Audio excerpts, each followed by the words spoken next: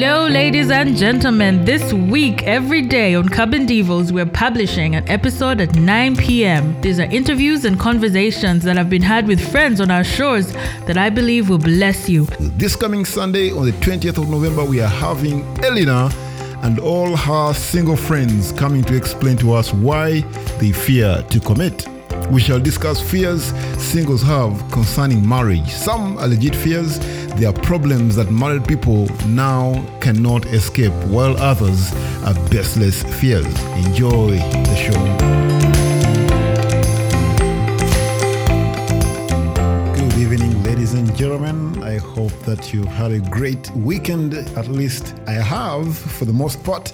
But I'm glad that you guys are here. Thank you so much, Kato, Victor, for joining us. And we do have Monzi, Lindsay, and Samson. I don't think I've had Samson before on the show. Samson, you're welcome. If this is more than your first time, I'm sorry, I must have missed the first time you're here, but glad that you came. Tonight, we're going to be having Mr. Kevin Holman with us. He has been here about 2 Sundays ago. And yes, we're talking about doomsday, but today we are back to talk about, happy day. It's not about doomsday all the time. I think there are days where God is good, at least from our perspective, because he is always good, even in bad times. But I mean, this is a time when we can confidently say God is good when we have those new opportunities in our lives. And I cannot stop thinking about the story of Joseph. Losing everything after being known as a dreamer, and then coming to this point in his life where, he's promoted to the equivalent of prime minister, at least for us today. And the way he reacts, I think, is awesome. And we're going to be picking lessons from that as we have conversations with Pastor Kevin Holman. Thank you guys for coming. Heart of Worship, glad you're here. Angie, thank you so much. Warakoze Chane. Thank you so much for being here. And I don't know if you have any friends from Kenya with us, but again, it's East Africa. It is Africa, and we do have Mr. Kevin Holman calling in all the way from Florida. I think I saw a phone call coming through. Correct me if I'm wrong. I didn't want to pick it, but I hope it's you, Pastor Kevin, with XNMPZZ something P. But I'm going to go ahead and accept this call. I am hoping it is you. Guys, if it's not him, I shall not be held responsible for what you hear. Let's try this and see. Pastor Kevin, is that you? I can see you live right now. Yes, we are here. Perfect. Hello. I was afraid I could not recognize that name. Like, who is this trying to get through to you, huh? I understand. Who is this? I hope it's him, and I'm glad it is you. Thank you so much for choosing to be with us again for yet another day. Well, thank you for inviting me. Awesome. What have you been thinking, Pastor Kevin? I like to start with the main thing. We cannot reward latecomers and punish the early comers. As soon as the show starts, we start, and we have started. What have you been thinking when it comes to new opportunities? What are we looking forward to tonight? Well, as far as in Oh Happy Day, when the shift from desperately looking for God, how are you going to meet this need and provide? I've lost my job, and now here comes the new job, and you have the breakthrough, and you've got the new situation all set up. But the question is, what happens when you go into that new job? And specifically, my burden is what happens to your walk with God. What happens to your dependence upon Him? And I'll start with the principle that to me I'm drawing from with this is the principle that you find in the book of Judges in the Old Testament. And you remember that the Israelites in the book of Judges, they had gotten into the promised land, and they had a foothold that was established when Joshua led them in. And God saw that all the tribes had a place, but yet there were still these people groups around that had not been eradicated, and there were enemy nations around, and they all had idols. And God had told the Israelites to be very careful not to be distracted by those idols and to make alliances with these pagan nations and end up worshiping their gods. And so you see in the book of Judges, there's this cycle that goes along, and the cycle goes like this. The nation falls into sin. They start worshiping idols. They begin to, worship the statues and all the stuff that goes with that. And so because of that, they've broken the covenant with God. God did what he said he would do. He turns them over to discipline. And so judgment comes. And in that judgment, in the book of Judges, what God does is he allows one of the neighboring nations, typically, to come and overrun them. And one of those nations starts to oppress them. And they begin to have a very, very hard time in Israel because of the oppression. And so it gets bad enough, and it goes on years sometimes, but it finally gets bad enough so that the Israelites cry out to God. They finally are repentant and say, "Oh God, save us." And so God then raises up a deliverer, what's called a judge in the book of Judges, which is not just a spiritual, but really a military leader as well, and empowered by God, by his Spirit. And that judge comes, and he, by God's power, brings about a great victory, a great deliverance. And so the Israelites they throw off their oppressors. Everything, is taken care of. And then they have a period of peace while the judge is alive. But once that judge dies, everything is tranquil, everything is good. It's happy days. But as soon as that judge is now no longer on the scene, the Israelites in that time of peace go into idolatry once again, and they begin this same cycle, which goes on once and again and again, and it goes sin, judgment, repentance, a deliverer. God brings a deliverer, and then you have peace. And then from peace, they go back into idolatry. Their hearts grow cold, and once again, you're back in this cycle. That cycle goes on about 15 times in the book of Judges. And as it goes on, it gets more and more desperate, and things become much, much worse in the whole situation.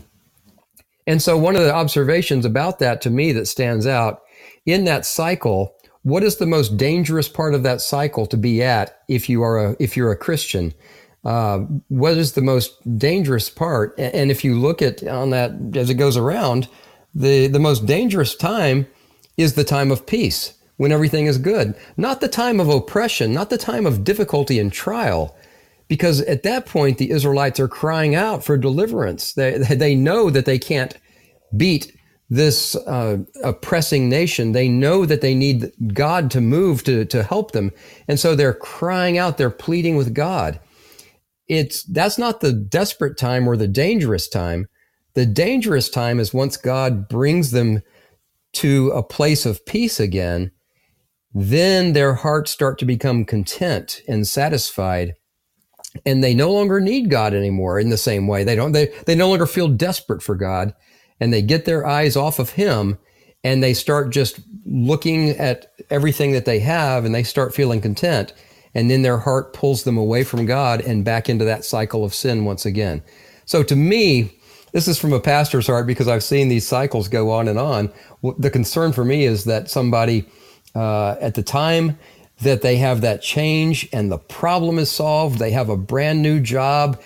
Oh, happy day. I have no more financial problems. All my worries are taken care of. I have a bright future. There is a very human tendency in our heart to relax in our desperation for God and our intense seeking him and say, "Oh, okay, I can handle it from here, God. I've got it now." And that's the most dangerous moment in the Christian life, is when we say, "I've got this one, God." I think you've heard me say this before, but I'll say it again. I do have a friend, he might actually have tuned in today. He said something that I kept on, I'm really stuck on.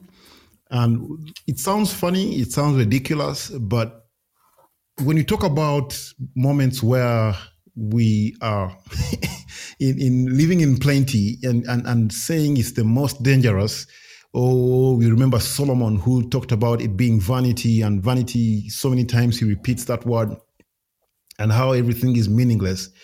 This friend of mine says, wait, I'm going to first get rich, and I will determine for myself what is dangerous in this sense, because he seems to interpret scarcity as the most dangerous part. And I think we've mentioned this before on this show. Why? Because even as much as Pastor Kevin, you have gone through all of that, and I'm really waiting for the next 45 minutes to see where this is going. I know at the bottom of my heart that this is true. Moments in plenty are very, very, very dangerous. And yet, in all our prayers, none of us is going to pray for scarcity. I don't know if you understand. No one is going to pray, God, take away my job so I can grow closer to you. All of us have made wishes in saying, if only I had more money. In fact, let me challenge those of us who are listening in right now. What statements have you had people say at the end, if I had more money, I would?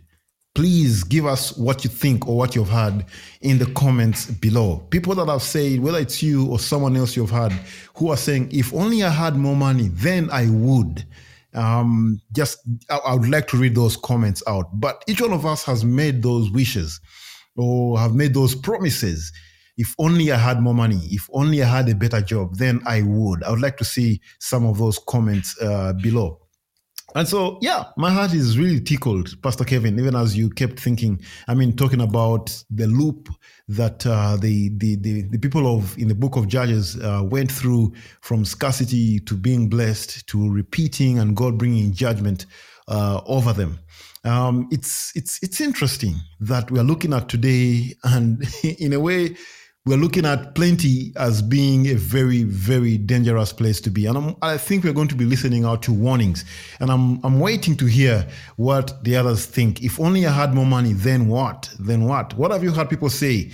And how have they concluded that statement? And of course, we're going to bust some of those myths and just maybe kind of, examine them and see if they're really, really true. But thank you guys for coming.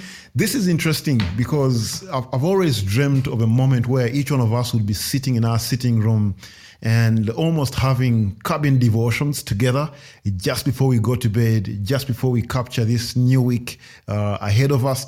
Go ahead and let your friends know that we are live. Invite them to come in and sit together as we discuss God's word, more like have a conversation about these things. And today's topic is, oh, happy day, the day I got my new job. How do we handle opportunities? How do we handle opportunities? Thank you so much, Pastor Patrick, for sharing the show. Katie, thank you for sharing the show. Angie as well, just share the show. Joel, thank you and thank you. Let me see. Here, Pastor Patrick says, if only I had more money, then I would give more to church and support missions. That is, I don't call it cliche, but it's so common. It is so common. We think we'll give more if we have more. But I want to believe, not for all people, but usually the opposite happens. And then Lindsay's saying, I would leave my job, I would start tithing. Oh boy, I had a conversation with a friend about tithing, and they were asking me what my opinion was. And I've not really had a concrete opinion concerning tithing, because I had once a preacher mention and says that is the minimum of what is required of us to give, the minimum. And it's from that moment that I began to give or to think of giving more than tithing. So I don't want to say I have a particular concrete thought. I would like to hear what Pastor Kevin, I'm sorry to call you pastor, but this is the point. This is the point where these things come to you as a pastor, because they determine your take home.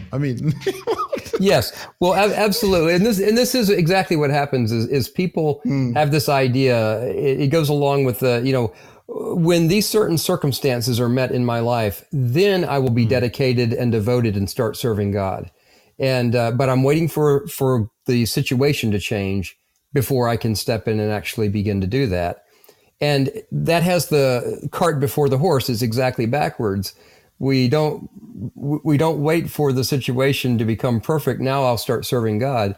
We start serving God right now where we are and trust the Lord with the future. Whether the situation is ever what we would call perfect or not, it starts to matter less and less, because what happens is we start to get our focus, like Colossians chapter 3, on the things above, not on the things that are on the earth.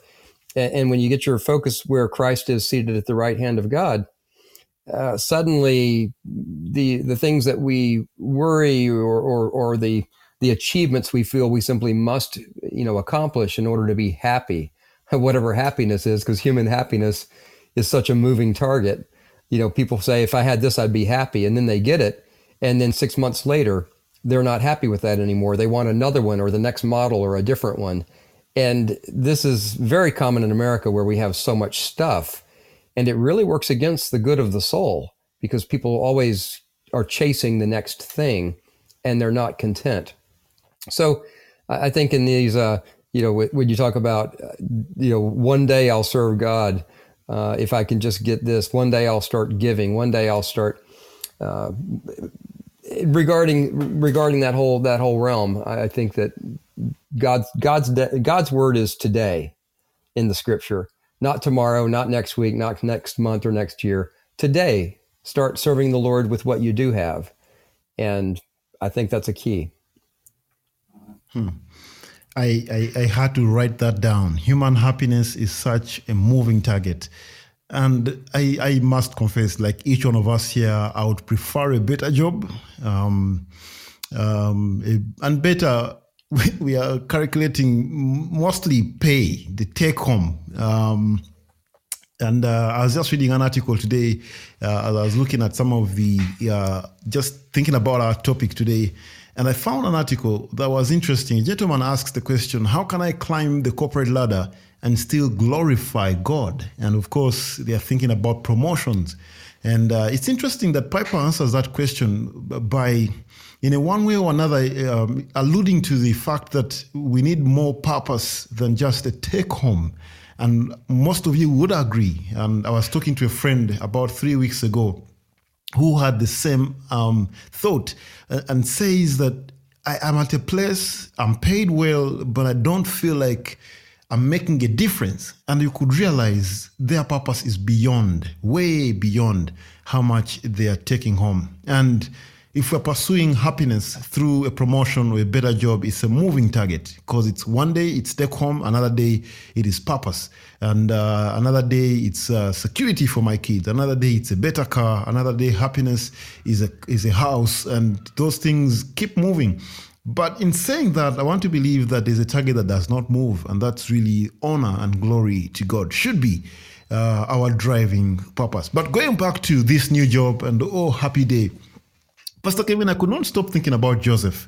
I don't know how many lessons or any points you could derive from his story, but one day he's lost everything, and I would say everything, family, friends. He gets this job, looks like a good job. He's in charge of Potiphar's house, and then in a very short time, he loses that job and goes to the bottom of the chain, literally, in a pit, prison. And there still he continues to hold on. I love the cartoon version. I know it's not depicted in the scriptures, but this guy plants a tree, waters it, and by the time he leaves that prison, the tree is grown. It was a long time, even after he had told one of the king's servants to remember him before the king. But he's pulled out, promoted, given the second best job in the land. And one thing that for me I picked from there is not to hold a grudge. Because remember, his brothers walk up to him to ask for food. The same brothers that put him in a very difficult situation. I would call it death. And he does not hold a grudge. He finds forgiveness. That day when he got his job, he never threw out the foundations of what he had learned concerning just forgiveness and his relationship with God. One of the things he tells his brothers is, you meant this for evil, but God meant it for good. Even when he was just before he got fired the first time, he says, how could I do such a thing and sin against God? God seemed to be that guiding principle his entire life. But as you think about that, Pastor Kevin, just my last question before I can ask you to share with us from what you prepared. What are your thoughts concerning Joseph? And are there any examples you've witnessed in your ministry concerning maybe similarities between Joseph and, this topic we're talking about today, a new job? Well, many times we see people that have changed to a new job and they expect it's going to be just the end of all their problems. And the truth is, the problems don't ever go away. Sometimes they get more complex. Let me just touch on Joseph before I leave that, because it is such an interesting situation. When Joseph loses his first job, if you would, with Potiphar in Egypt, he doesn't lose that because he's done anything wrong. He loses it because he has stood for God and is resolute and will not sin. So he goes to prison and then stays there for years and years and years. He doesn't get out of prison and get called to Pharaoh until he's 30 years old. So somebody could say, look at all of that, he's lost all of that life. But we know that God was hammering away and chiseling and preparing him to be the man that he needed to be. And one thing he did was he remained faithful in his service to God throughout the entire time that he was in the school of hard knocks. He did not throw in the towel and say, look what God's done to me and look what God's allowed. I'll never serve God again. He didn't do that. He kept serving faithfully, even when he got forgotten by the wine taster who said, he said, remember me. He doesn't. He forgets about him. And so very interesting. But then when Joseph gets to the position that he goes to Egypt, it's not as though all the problems are totally gone. He now has a whole new set of responsibilities.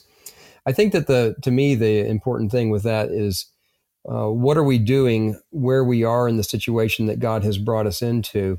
I think it's a very important question. Do we use that to the glory of God, or do we let it consume us, or do we let it consume our appetites, just feed our appetites? I thought of the proverb in chapter 30 of Proverbs, verses 8 and 9, keep deception and lies far from me. Give me neither poverty nor riches.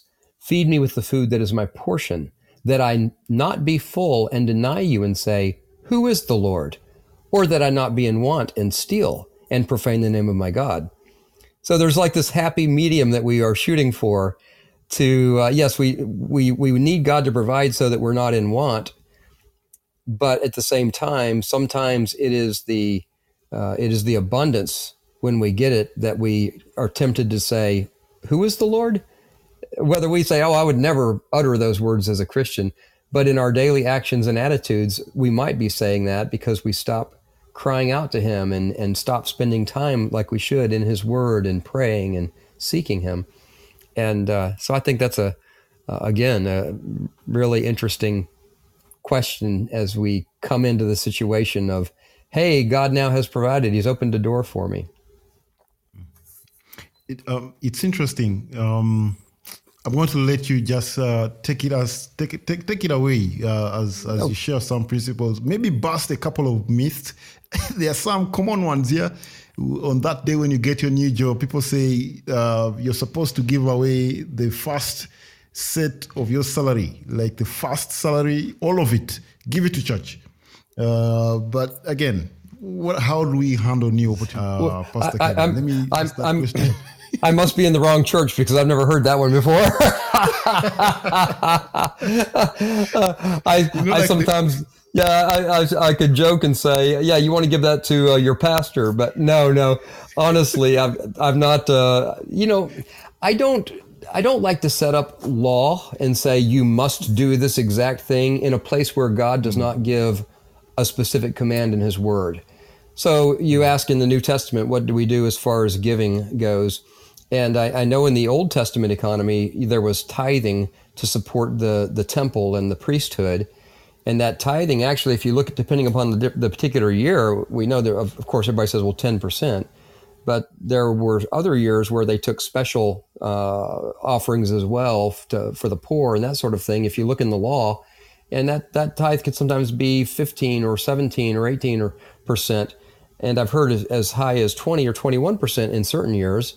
So, do we try to calculate a specific percentage? And I like what Paul says in Galatians in regard, that this principle of as the Lord has given to you, so also should you. There's this. To me, that's what I'm looking at in my life is how has God blessed me? I want to respond in measure without putting some kind of a legalistic, it must be this amount. And I don't, I don't press people on that. I find this, I guess, if you disciple people and if you get their hearts moved toward the kingdom, people begin to give because they know that this is what's needed for the work of the kingdom to go forth. So in my church, for instance, as a pastor, I never preach on money unless that day I happen to be preaching on a passage as I preach through a book that deals with money. If I'm preaching through 1 Timothy, for instance, I'm going to talk about money when I get to chapter 6 because there are several important principles in that chapter. But I don't ever, stand before the people and say, come on, you need to give more money. I need more money from you. And some pastors do that quite a lot. But I find that if you get people to draw close to God and get their eyes on eternal things, the Lord takes care of that in their heart and they begin to give. We've seen that in our church, for years and years and years. And the Lord just moves on people's hearts. And if their priorities are right, God meets the needs. And, that's versus a legalistic, you must give a certain amount. I don't know if that answers your question with that, but in how that ties to a job. Okay, so you say, this person now has a new job. I expect you to start giving this much more now each time. And some churches, some denominations here in the United States actually track the salaries of people, and they kind of issue a spreadsheet, or here's the amount that you need to be giving to us. And I find that to be really opposite the way that I would tend with it, because I think let the person get to know God and start to have their heart, in love with Him.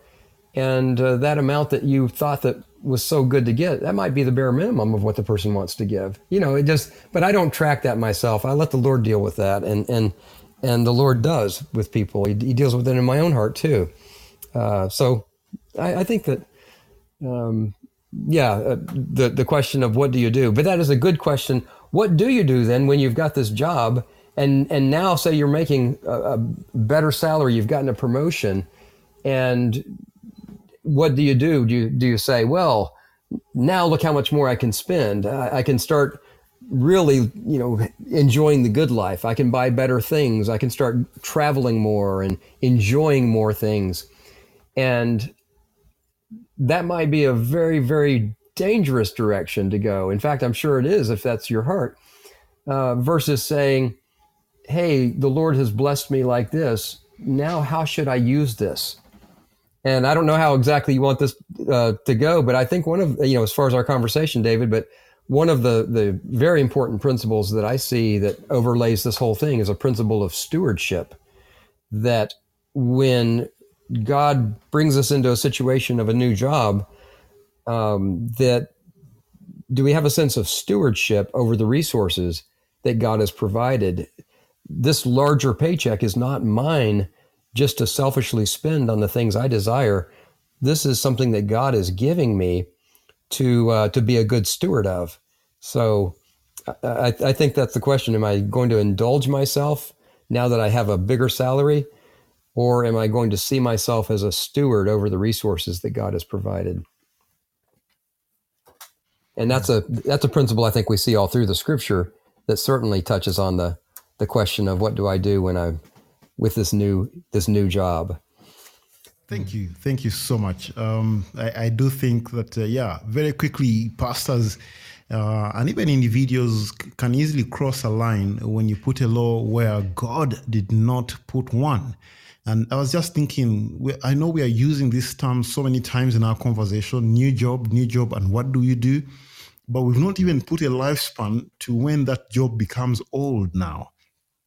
What happens if you gave your first whole salary? So the next month, what happens? Does it become an old job? Do I stop giving? Do I stop getting excited about giving? And I think Paul does give some very interesting principles concerning giving. And one that is clear is a cheerful heart. And I think that really is as clear as it gets. If you're grumbling about your giving, yes, that may not be the right attitude. And sacrifices can be rejected. I can promise you, ask Cain, you can offer, but your sacrifice can be rejected, probably because of the attitude of your heart. But thank you. Thank you so much, Pastor Kevin. Let me ask one quick question. You did talk about stewardship.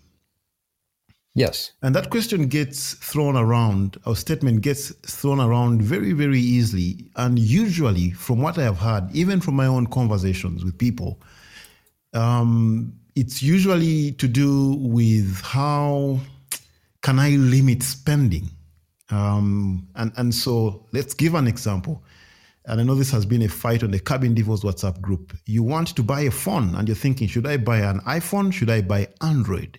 And then Android, because it's cheaper than iPhone, you think you're being a good steward of God's money because you're spending less. And I don't know. I think that stewardship is more than holding on to the money. When I think about taking the parable of the talents, this gentleman that never invested these talents, he brought them back the way he was given. He never lost any of it. And yet, I don't think he was considered faithful. And so we're talking about being good stewards, but I want to think that it goes beyond being stingy. Or what's the word? I'm forgetting the English word. Frugal is the word. Finding the cheapest item on the market. I don't think that is the definition of stewardship. Could you just help us expand that term a little bit? I might be wrong, but I was just thinking about that recently. That thought is as young as less than a week. And I'm just running it by you because you did mention stewardship. Talking about the new job and the money, I think how can we be better stewards? Let me put the question that way, of this new salary that God has given us, Pastor Kevin. Well, I think first of all, there's the question of understanding ownership of my life. When people talk about, okay, what do I do with my possessions? How do I kind of divide up? God, this I'm going to allocate for you, and this other I'm going to keep for me. I think 1 Corinthians chapter 6 says that we're not our own; we've been bought with a price. Therefore, glorify God in your body. We don't own ourselves, and I think that there is that question of am I confusing the matter and saying, okay, God, this much is yours and this much here I keep. A biblical picture is, God, this is all yours. And I know that as a steward, I have to take care of the resources of my own household. Obviously, I don't want to give all my money away to the church and then go begging on the corner because I don't have any food for my family. So I want to be a responsible steward so that I'm not a burden to anyone else. But then there's the question of how then do I use this to the glory of God? And I think if we get our hearts in that situation, more so if we can push that direction of God owns it all. He owns me. He owns everything I have, not just 10%. He owns 100%. And so that frees me up if I can arrive at that point. It frees me up to be much more loose-handed with my possessions, that I can give something away or I can spend a cost for something for ministry and not feel like, ooh, I could have used that for something else I wanted. But in regards to is stewardship just doing it the cheapest? Well, not necessarily, because you could, something can be so cheaply made that it takes 5 of them to last as long as something that costs twice as much, that's more expensive.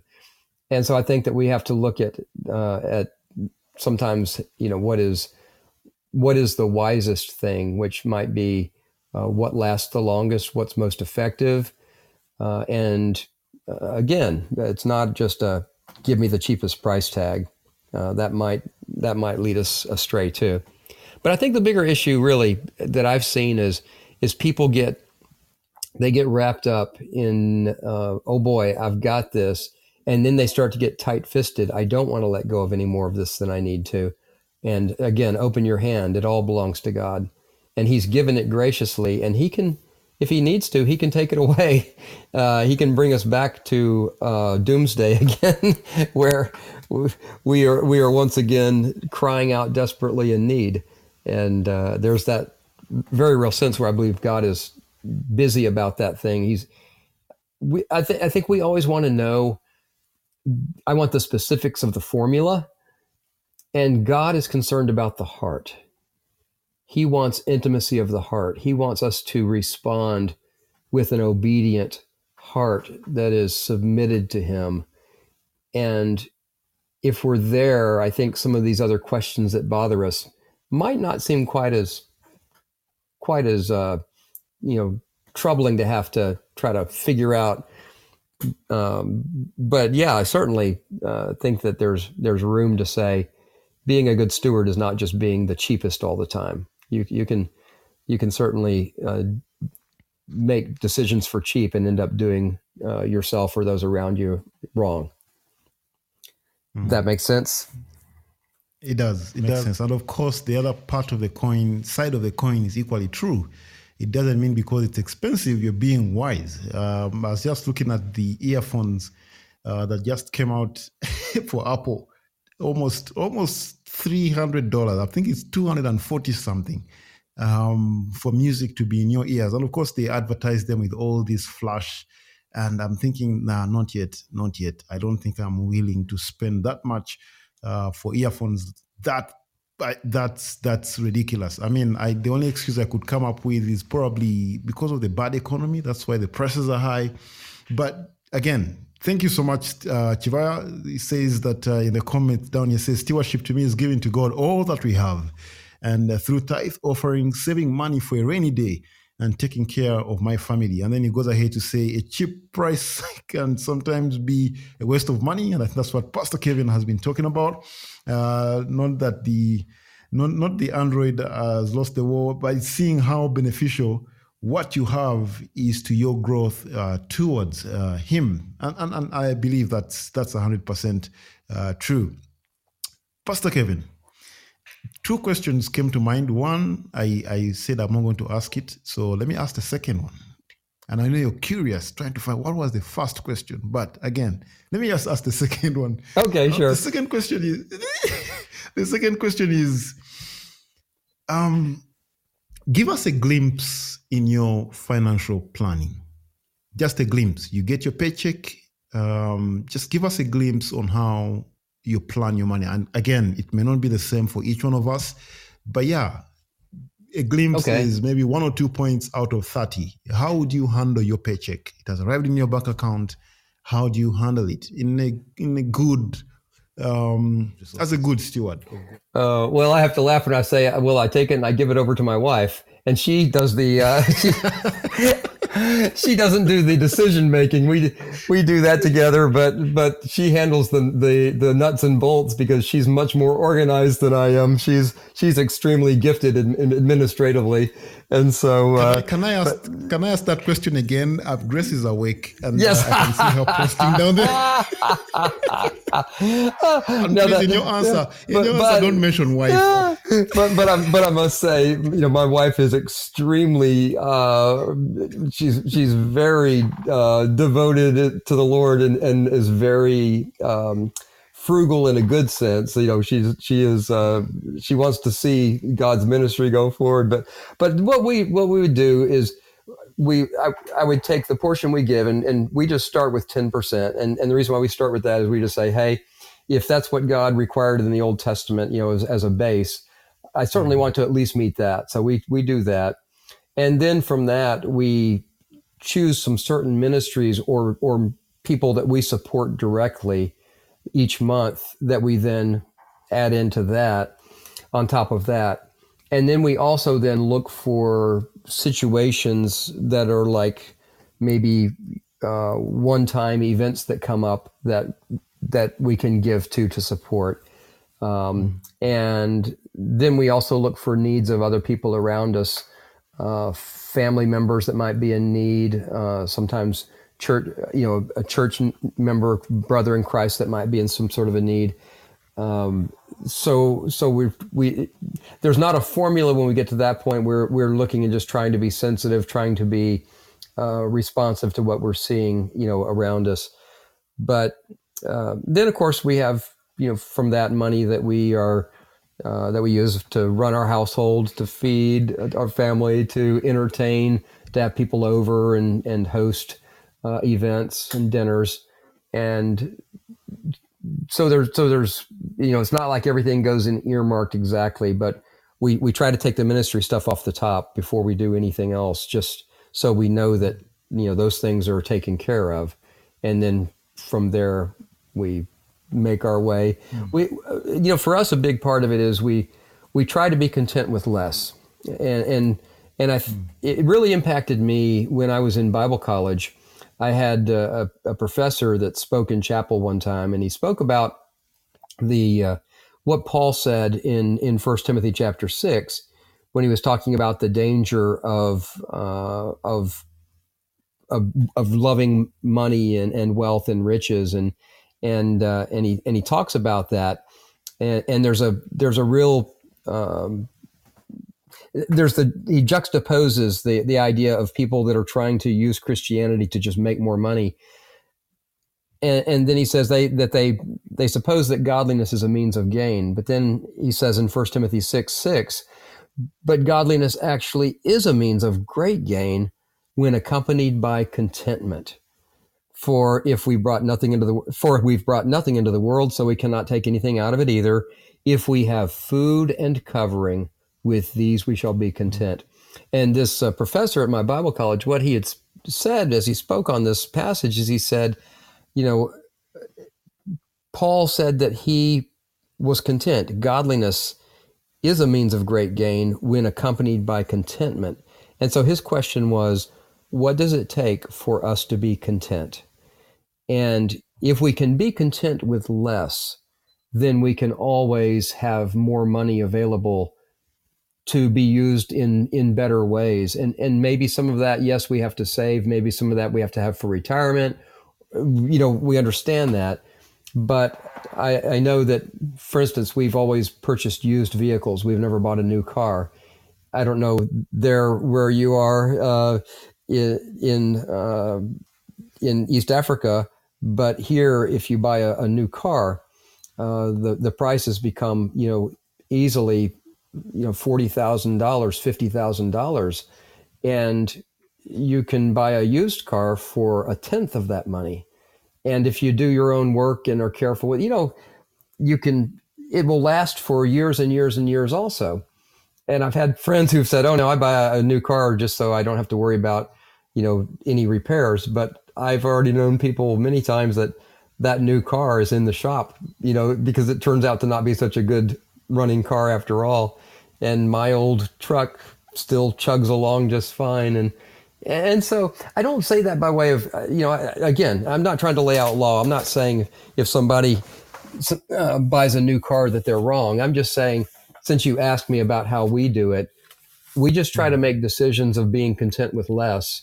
And so we end up having more money, therefore, in the bank available that we can use as situations come up, whether it's a ministry situation or whether it's just an emergency situation for us or a family member, that we're not scrambling. And a lot of times the reason why we have that money is because we have, been careful on the front end of it. But again, I think that the whole question of what this means for us, happy day, I've got this job, I'm going to have this income. I think it's a lot more than just a discussion about finances or money, as important as that is, because there's a whole other side of when we start that job, do we understand that God has put us in a new place that is going to be a mission field for us? There's something that God wants to do through us wherever we are to impact other people around us for Christ. So am I aware that this is not so much about God giving me a promotion so I now have more money? It might be that God is putting me in a place where I can impact more people or different people than I ever was able to impact before. And that, to me, is a huge part of this question is, do I see the job as just an end in itself, or do I understand that this is a whole new mission field where the Lord wants to use me? And I think that is a whole question that we've got to be sure we stay sharp on that and stay on point as God uses us in that place, or He wants to use us, right, in that place of a new job. Two questions, really dependent on exactly what you just said. Thank you so much. It's for allowing us a glimpse in your life. I mean, I was thinking to myself, he gets his paycheck and then he puts it back right into ministry where he got it from, and that's that's just difficult to understand and comprehend. I'm going to ask two questions. One is directly in relation to what you just talked about. And the other is going to be for my pastor friend who has tuned in. I don't know how many other pastors have tuned in today, but I know Pastor Patrick was on here. First question is, I don't know what you would consider a significant increase in your paycheck. I'm just going to throw out a random number out there. If you got an extra $10,000 to your monthly income, what would you do with it? And then I'm going to ask on behalf of the church, you as a pastor, if your monthly offertory increased maybe to an extra $100,000, I'm just throwing random numbers, what would you do as a pastor with that? And I think that goes directly in line with this happy day, new job. You have a job, but you have a new one now. And of course, we want to equate this to a new opportunity of extra income. As an individual, right now, if you got an extra $10,000 to your paycheck, what would you do with it? I'm talking about monthly here for the purpose of context, and also for your church. If you got an extra $100,000, well, where would you invest it? And of course, right now, my head is thinking about the scripture that talks about where your treasure is, there your heart shall be also. How would you handle that increment in those two scenarios? Absolutely. Yeah, absolutely. Well, first of all, for myself, if I did suddenly receive a windfall of, so much money, I would not say, oh boy, let's go buy that new car now, or let's go and get, let's go take a trip to to Europe or to a vacation land. We might, think about what can we do for a mission trip, or what can we do to help. We'd be much more, my wife and I, of the mindset of, first of all, we want to be sure that we are just receiving what we need to in ministry, to not be taking more than is needed for our household and our family, to try to, in other words, if I receive more money from the church and I don't need it, and then we end up giving it away, we have to pay taxes on that money just to have it pass through our hands. It's better just to have our church give it directly to the people who have need, and then it doesn't pass through us, and we don't have to. It doesn't complicate our situation with taxes in America, because we never owned it. So there have been many years where the church offered a raise for us, and we refused to take it and said no, we don't need it. We're fine. We have everything that we need for our family. Which might sound very, counterintuitive, but I guess all I can say, David, is that's been our practice for many years, and the Lord has provided every need that we've had. Our children are all raised. Now we have 4 children. They are all married and out of the house. The Lord has provided for them, and we have never, ever have I laid awake at night and thought, oh my, how are we going to make it? How will we pay this bill? We just don't think that way, because it just seems like as we've made God the first priority. And I would say this, you mentioned earlier, it seems like a huge thing to take that money and give it right back to God's work. This was great counsel I received early on before I ever got married in our premarital counseling is, that money, just take it off the top. Before you ever even touch it, just allocate it to be giving it to the Lord's work, so that you don't get into the habit of taking your whole paycheck and keeping it for a week or 2 weeks. And now I've got to pry it back out. I've already got ideas and plans for this thing now. So instead, just right away, right off the bat, as soon as we get it, there's a check each week going back the other way, which is funny for me as a pastor, because I receive pay from the church. And then here, as you said, I'm giving money back to the church, which might sound kind of odd, but I just feel like it's part of that, doing what we should do before the Lord to to this. We're not exempt from the same priority ourselves of supporting the Lord's work.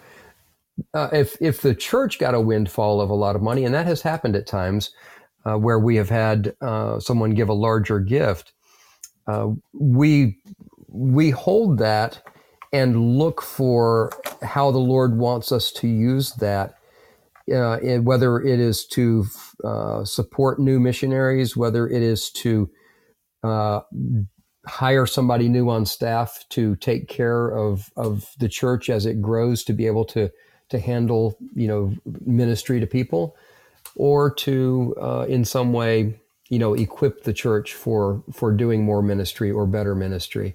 But we wouldn't take it and just say, look at all this money, let's go and buy a really expensive item for the church, or just to show that we have a wealthy church, or that would not be any interest to me. I would just say, all these things, they come when people give.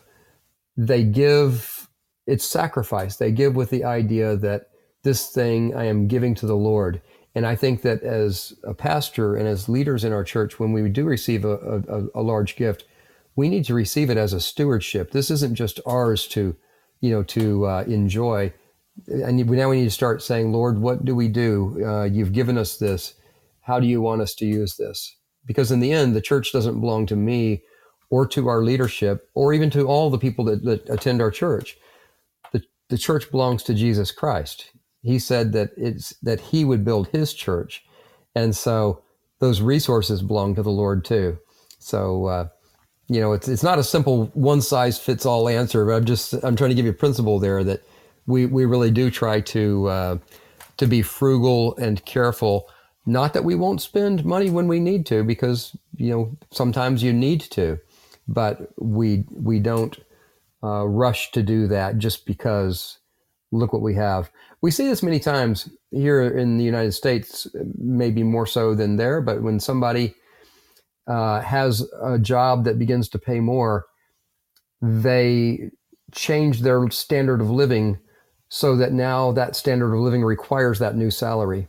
And then they still struggle because anytime there's a small problem, they're just at the level of spending what they make. And now they say, well, we need to make more money. Then they get another increase in pay, but then they raise their standard of living again. And so they're perpetually in that situation. I don't ever want to be there for myself. And I don't want our church, our ministry to be there in that situation, because I don't think that glorifies God if a church has to constantly be harassing and haranguing the people. Come on, you need to give more. And I've seen terrible examples of that where pastors even, send the plate around again and tell the people, they just really kind of embarrass the people and say, you need to love me more than that and give me more. I deserve more than that. And, I just, maybe it crosses cultures differently, but for, you ask me about myself and what we do. So there's your answer, if that's not confusing enough. It's not. It's actually perfect. Thank you. It's really a very high bar from my perspective. I don't think I've thought about it that way. I've not had you talk about the things you bring your way as extra enjoyment. I've not had you talk about vacation. I know you guys take vacation almost every year from what I hear. We rarely think about it. But yeah, I know there's so much you could do with the money, but what I'm hearing is unbelievable. I believe you, it's just unbelievable.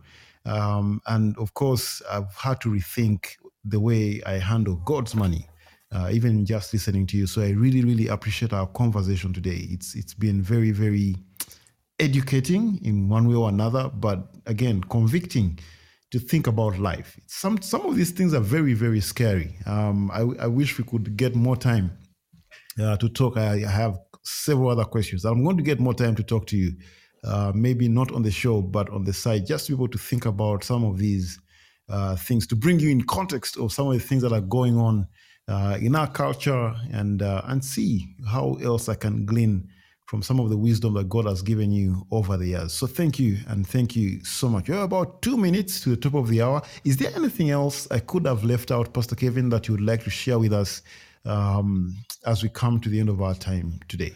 Well, I would say above anything else, be sure that the first thing in your heart is that you are seeking the Lord to draw close to Him. I think that if we keep Christ in the center of our affection, the better we do that, the more that the whole question of my resources, my money, my possessions, all of that gets in order if I'm pursuing Christ as I ought to be doing. And you'll see a lot of bad examples around you. We see many bad examples, where that gets reversed, or seems to be people are chasing after more money. Even I mean pastors I see chasing more money, better positions.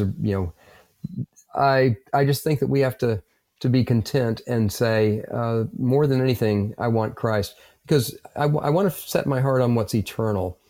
And I want to realize what Paul said, that sometimes, that money brings, a person that's chasing that, they get pierced through with many pains. Again, the warning in 1 Timothy 6. We've seen, someone who was wanting a promotion, and when they finally get the promotion, this person that had a very dedicated heart, they got the promotion, and suddenly they became very sporadic in attending church and doing ministry. They got weighed down, and they began to identify with just this new position in their promotion, and it ended up distracting and pulling them away from the Lord. And that's the last thing I want in anybody's life. More than anything, I want people to be pursuing Christ and what He wants in their life. So there's my thought on it. Do that, and the finances takes care of itself. Awesome wisdom tonight. If you've been blessed, just give me a thumbs up. I believe you have. Each one of us been blessed. Thank you so much for coming today. Let me remind you that Chip Nightingale is going to be with us this coming Sunday. Of course, as he officially launches his book live on the show. The interview I had with him wasn't live, number one, as we talked about the book, but he's coming back with the topic, war between husband and wife. War, literally. In fact, I'm going to do some extreme Photoshop on the poster. I'm trying to think of how to do this, but it's going to depict actual war between husband and wife. And of course, we're going to be talking about his book, Ceasefire, which is definitely talking about conflict. The subtitle, I think, is Finding Peace When All You See Is Conflict. Let me remind you that these copies are now available in Uganda in hard copy. He did give us printing rights as Cabin Devils. And yes, we can make these books available at half the price. If you'd like a copy, go to shop.cabindevils.com, shop.cabindevils.com, and that book will get to you as soon as possible. Let me remind you to also go to the book club. Just go to cabindevils.com, tap book club. On the book club, we do have two major discussion platforms. There's Talk Through the Book of James. Actually, I think chapter 1 was done by Pastor Kevin Holman, who I'm also going to ask to subscribe to the book club so you can be able to see and answer questions. The Book of James doesn't have much of a discussion as we talk right now. All you have to do is read through chapter 1 of the Book of James, and then listen to the podcast if you'd like to join the discussion and answer some of the questions that are on the book club. But Ceasefire is the other book that we have on the book club. If you'd like a copy, just go ahead and let me know. Just go to shop.cabindevils.com. It's only 15,000 shillings. If you'd like to, you can go to Amazon and buy it at double the price.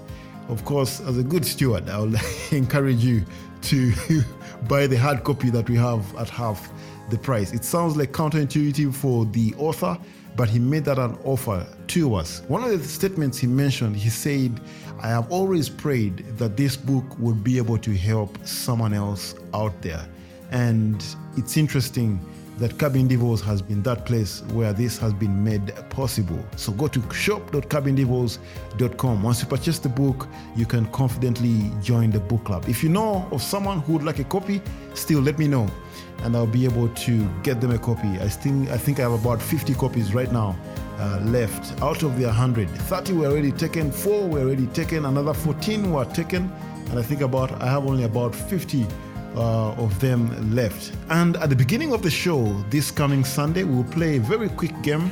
It's going to be Bible trivia, and the winner definitely is going to have a free copy of Ceasefire. You have to keep time if you'd like to be one of those that most likely will win a copy of Ceasefire this coming Sunday on Cabin Devils. And one of our slogans is we bring you the best from all over the world. And yep, I think I enjoyed our conversation tonight with Pastor Kevin. Thank you, and thank you so much. It's been really awesome having you, Pastor Kevin. I cannot say thank you enough. Guys, we'll see you again next week. Are you saying something, Pastor Kevin? I was just going to say it's been great being with you. Thanks for having me. Awesome. Have a good night, guys, and have a good day. Pastor Kevin, I know your day has almost just begun.